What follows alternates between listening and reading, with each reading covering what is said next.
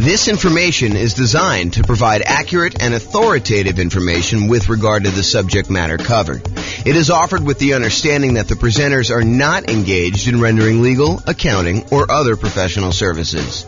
If legal advice or other expert advice is required, the services of a competent professional should be sought. Welcome to the Santa Rosa Real Estate Investing and Real Estate Financial Planning Podcast. Learn all about investing in real estate in Santa Rosa, California, with a combination of real estate financial planning and modeling with numbers specific to Santa Rosa, plus syndicated, more generalized recordings of live and pre-recorded real estate investing classes, not all of them specific to Santa Rosa. Be sure to stay tuned after the podcast for a message from our sponsors. Well, good morning and welcome, everyone.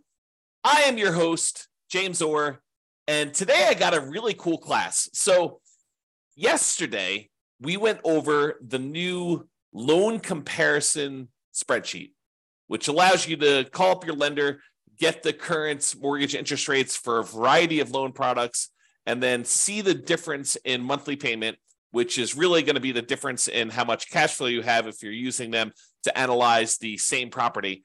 And then you could use that in order to make a decision about which loan to get and how much better that one is than another loan. And so the next thing that occurs to a lot of folks is, well, how do you actually compare and see what the difference is between one loan product and another loan product? And the most common version of that question that I personally get is, should I put 15% down or should I put 20% down when buying a rental property? And the reason I think this one comes up the most is a lot of folks believe that minimizing the amount of money you have investing in the deal is the optimal strategy, that is going to be the best way for you to approach investing in real estate, and that you should minimize how much you have in a deal every single time you buy a deal. And I'm here to tell you that there may be times, there may be some situations where that is not the best thing for you to do. And I hope to explain that to you here today in this particular class. This class is going to be a really short class about the question, should I put 15% down or should I put 20% down when buying a rental property? And I will also warn you that you cannot just use my numbers. You need to call up your lender and get the exact mortgage interest rates for these different loan programs so that you can compare them side by side yourself with the actual numbers for that day, because they're going to vary. And sometimes it may not be this extreme. Sometimes it may be much more extreme than what I'm about to show you, but let's get started and look at this. So first thing is, call your lender, get the rates, fill in this form. It's a visual on the screen here of the form that I went over in detail yesterday. So go ahead and call your lender in order to get those. As I mentioned, your numbers will undoubtedly be different than what I'm showing you. You cannot just assume that, oh, James did the math for me once, therefore that is the math all the time. You need to do your math. This number does change over time. So really what we're doing is, you remember this shows you all the different government loan programs, the conventional owner-occupant loan programs. These are primarily for people doing like house hacking or nomad strategy where you're moving into the property. And then this kind of like greener section here is all the conventional investment property loans. And we've got 15% down with PMI, and then 20%, 25%, 30%, and 40% to show you. Today, I'm going to be focused in on this 15% to 20% kind of section. So this shows you the kind of like difference in monthly payments for the various loan programs for the investor loans only. And so you can see that the investor loan where you put only 15% down is significantly higher than the next loan program, which is the 20% down. In fact, if you just look at the difference in size of the drop here, you can see that the difference in size of the drop between going from 15% to 25% is way larger than the drop from 20% to 25%. And you might be thinking to yourself, wow, that's a really significant difference between going from 15 to 20 and 20 to 25. And yes, that is pretty common, because part of the problem is that when you get a 15% down loan, you also have private mortgage insurance. Not only does the interest rate change, not only are you borrowing less, you're going from borrowing 85% to borrowing only 80%, but in addition to that, you have private mortgage insurance, which is insurance that you pay to the lender to protect them in case you default. The lender's basically saying this, look, I would really prefer if you put 20% down if you got a loan. And you're like, but I don't want to put 20% down. They're like, okay, I'll tell you what. I'm willing to work with you on this.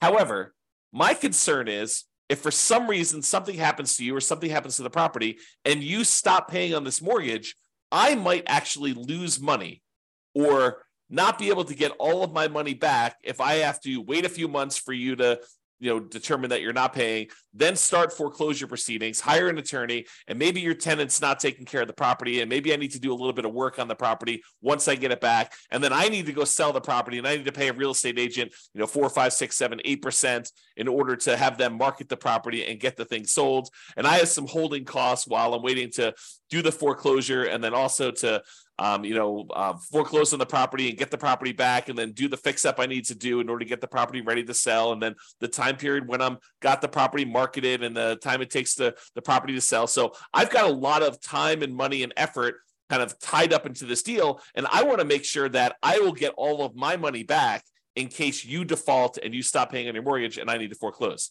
So I'll tell you what I'm willing to do. If you were to put 20% down, I feel as though that's a big enough cushion where I'm very likely, if all this stuff goes to poop and I need to foreclose on you, that I will get my money back. There's a possibility I'll lose some money, but the chances are pretty good that I will get my money back. However, if you want to only put 15% down, this is what we'll do.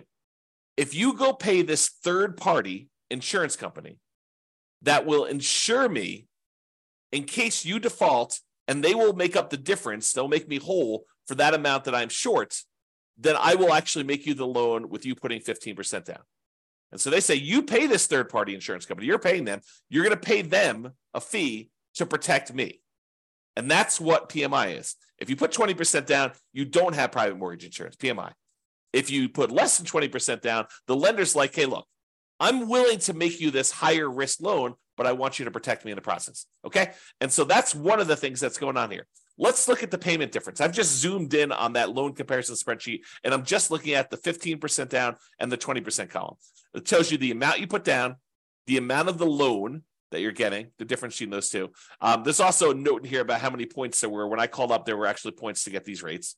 But here is the actual interest rate difference. So the interest rate difference between 15 and 20, the day that I called, which is not normal. I think that usually it's a little bit larger than this, but the day I called was only 1/8 of a point difference, which you may see it to be 1/8 of a point. You may see it to be the same. You may see it to be more than 1/8 of a point. In addition to that, there's also PMI on this 15% down loan, which is what we just talked about. So the overall effective interest rate difference is 7.22 versus 6.625. And again, when you call your lender, these will be different for you. You cannot use my numbers, all right? What that means, though, is when you borrow this amount, the two different amounts that they're borrowing, one has 15% down, one is 20% down, the difference in the monthly payment here is right here shown. So $24.81, $23.05. Basically, the difference here between those two shows you the number here. And so 50% down versus 20% down payment. The difference in cash flow between 15% down and 20% down is $326 a month. That's a big difference. It's the difference between that $3,062 and $2,736, $326 difference. So if you annualize that, multiply it by 12, you get $3,912 per year. So you'd get $3,912 more per year for putting 5% more of the purchase price down. Remember, it's not just that you're borrowing less, but it is that you're borrowing less. It's not just that, but it's also you have a lower interest rate and you no longer have PMI.